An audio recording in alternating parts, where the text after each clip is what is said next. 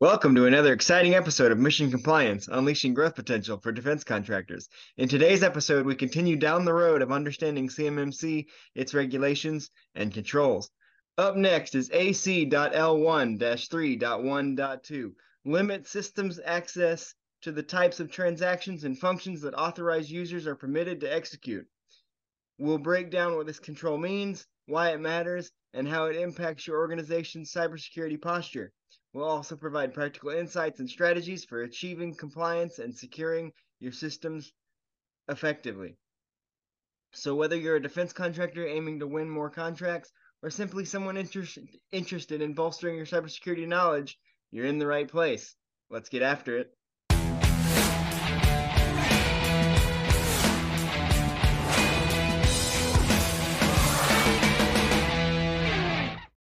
We're joined once again today by Mike Frieder, President of On-Call Compliance Solutions and a CMMC professional assessor. Thanks for joining us, Mike.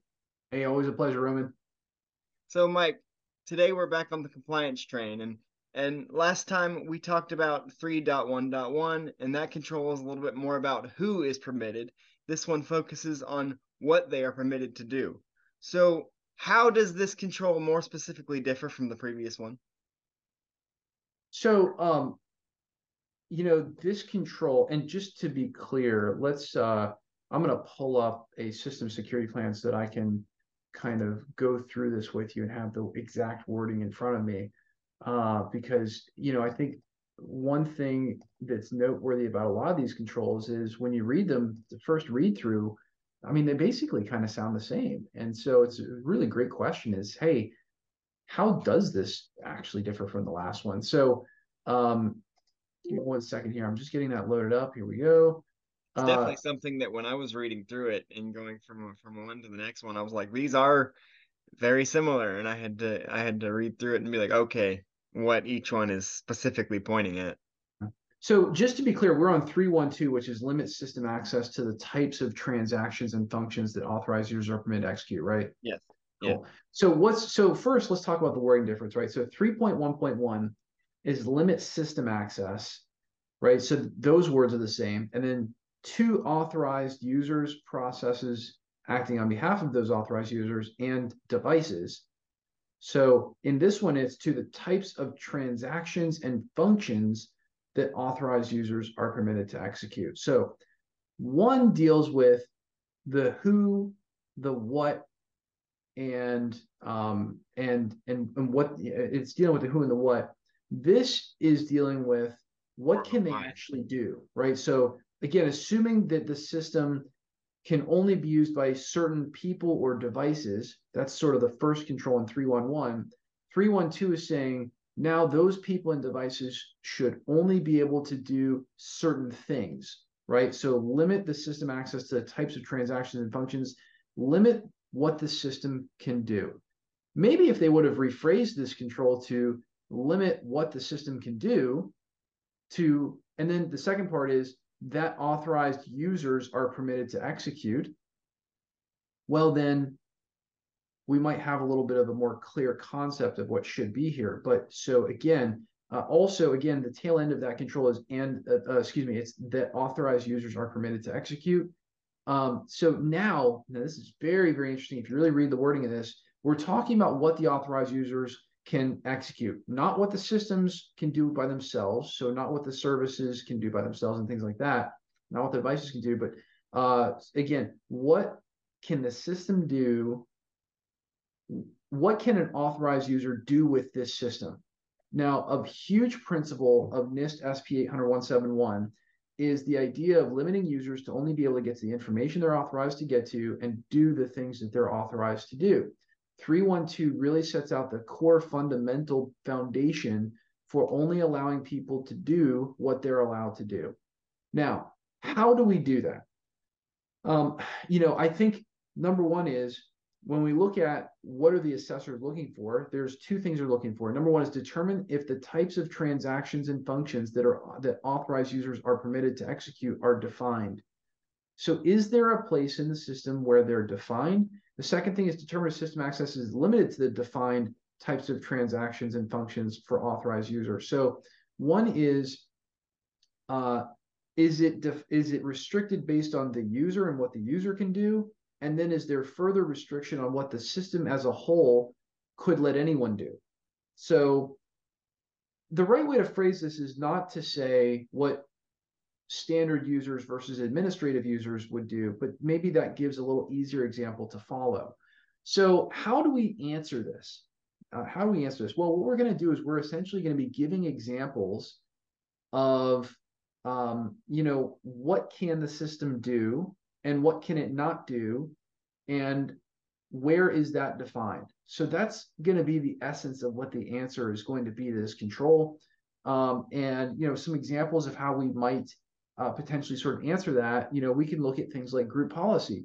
Group policy in the first assessment example restricts certain users who are linked to that policy from performing certain transactions and functions. For example, if an authorized user is not authorized to install software, but they're authorized to operate the system, that's a perfect example of how we're limiting the system access to execute an installation procedure or an installation transaction or function. Similarly, you may have a system that is not authorized to run malicious software or to perform a certain function, whatever that may be. Maybe we're not allowed to send certain files off to Dropbox. Maybe you've got a data loss prevention policy you can use as an example in that answer. Those are all really good examples and core to IT security. Again, it's only when you have a system that can be used in an unintended purpose that things get really dangerous, or users who are able to execute and do things that they shouldn't otherwise be able to do. Otherwise, like the secretary can get to all the financials, maybe. Those are really great examples of how they want you to limit this. And if you're new to this NIST SP 800-171 stuff, or if you're just generally new to IT security and this is not like a topic you normally sort of talk about because you're maybe help desk, or maybe you just have a smaller IT department, this is an amazing example to give in how you should secure a system. First, you should be securing what the system can do. You should know what it can do and restrict it to only what's needed for people to do their jobs. And then you should go down a notch and you should be restricting certain people and what they can do to only what they specifically need to do. So great question. And again, I'll tell you, the first time I went through this, 3.1, 3.2, and 3.1.1, 1.2, and 1.3, very, very confusing to really get a good understanding of what that's all about. Yeah, exactly. I kind of, as I said, I kind of saw it when I was trying to make sense of it. Was the first one, like you said, was who and what, and this one is kind of in a way is the why. Like, why they're authorized. So why are they authorized, and limiting them to the reason they're authorized, right? Yeah. Or the specific functions as to why they're authorized. Um, so after your authorized users are identified, their duties must be specified so that the company can tailor their access to their responsibilities. You already touched on this, but what are the key assessment points that the assessors would be looking for on this control? If I'm an assessor and I'm looking at this control, which I am a CMMC certified assessor, the answer is I'm looking for job descriptions first. I want to actually see a couple of job descriptions. I want to see what that person's job is, and then I want you to show me his account what he has permission to, and I want to know that this person doesn't have an ability to access vast sums of information that are out of scope for what his job duties are. So that's probably the fastest way to assess a control like this. It gets you both on the policy side and the technical control side, which you should be prepared for if you're being assessed for CMMC certification. And again, anytime you've got that word authorized users, you should probably be prepared to show a job description of, well, what is that user actually authorized to do? And then, of course, something that's going to limit the transactions and functions. So some kind of a limiting process. Again, group policy is really the easy one that comes to mind, but there's lots of ways to limit what users have access to. So that's kind of what I would look for. So with all this compliance jargon, and as we said, even reading the controls, it can sound very similar. It can sound very complicated. So with all the compliance jargon and confusing technical language, understanding these controls can be a challenge, and that's why you'd call a company like us. That's why you'd call On Call to help you out, to help you understand what you're looking at, what you're reading. So, uh, And again, you've already touched on this a little bit, but can you give us a practical example of what compliance with this control looks like and explain the dangers of non-compliance with this particular control? Sure. I'm going to do this one backwards. I'll answer the dangers first. The dangers are that when users are given too much access, for instance, they're given the ability to install whatever they want. Number one, the computer's going to run slower, and they're going to ultimately not perform as well, lessen the life of the hardware, et cetera. But more importantly, if they click on the wrong thing in an email and they get a download, and that download, is a malicious download, all of a sudden, you're in deep trouble because there's no permissions restricting what transactions and functions that system can provide, including installing. And you could just ultimately install some ransomware and spread that through the network. And Bob's your uncle. You're in the you're underwater here. So fighting a ransomware infection. So I mean that's what the dangers are. And then what was the first half of the question one more time? Give us a practical example of what compliance looks like with this control. Yeah. How, So with yeah.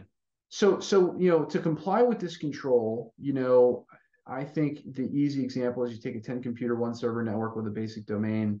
You would show an example of group policy restricting users from being able to install software if they are an author, without user escalation to an administrative credential. That's a terrific example. It's going to denote who the authorized users are and what they can actually execute, the type of transaction and function they can execute, being installing or not being able to install software. And gosh, in any typical system, I mean, there's probably going to be 20 or 30 plus different policies you should have in place on a basic authorized user. But that's a really good way to describe it and kind of hit all the points that that I would assess on in terms of looking at this control.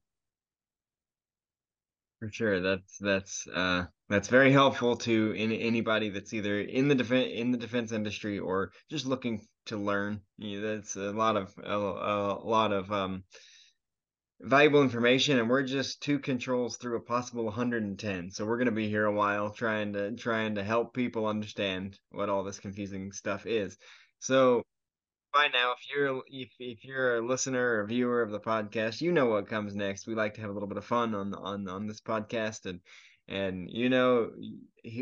we here at On Call we like the Avengers, and so this is an Avengers themed one.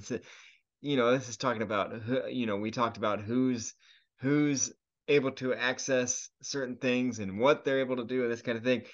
If the Hulk was limited to certain functions within the Avengers, couldn't he just Hulk smash his way into whatever he wants? Well, you would hope so, but obviously, if one of the Marvel superheroes had some sort of a force field around him, like a firewall, then looks like Hulk probably couldn't smash his way through a well designed firewall. So, even the Avengers have to have their transactions and functions put in check sometimes, and that, of course, is what makes the essence of a good guy. They've always got some limitation somewhere on what they can do. I mean, the entire plot of Captain America: Civil War was about limiting the functions of the Avengers. So we know that happens. Absolutely. Absolutely. And that wraps up another insightful episode of Mission Compliance. We hope our discussion today has provided you with valuable insights, practical strategies, and inspiration to navigate the ever-evolving world of defense. We'd like to thank Mike once again for joining us. As always, thanks, Mike. Hey, always a pleasure, Roman. But the conversation doesn't end here. We encourage you to continue exploring these topics and connect with us on our social media channels. Share your thoughts, ask questions, and engage with fellow listeners using the hashtag Mission Compliance Podcast. If you haven't already, don't forget to hit that subscribe button on your favorite podcast platform to be the first to know when new episodes are released. And we truly appreciate it if you could take a moment to rate and review the show. Your feedback helps us to continue to bring you thought-provoking episodes and high-quality content. Join us on the next episode of Mission Compliance as we delve further into the dynamic world of defense, security, and industry innovation. Until then, take care, stay informed, and make compliance your mission. See you next time.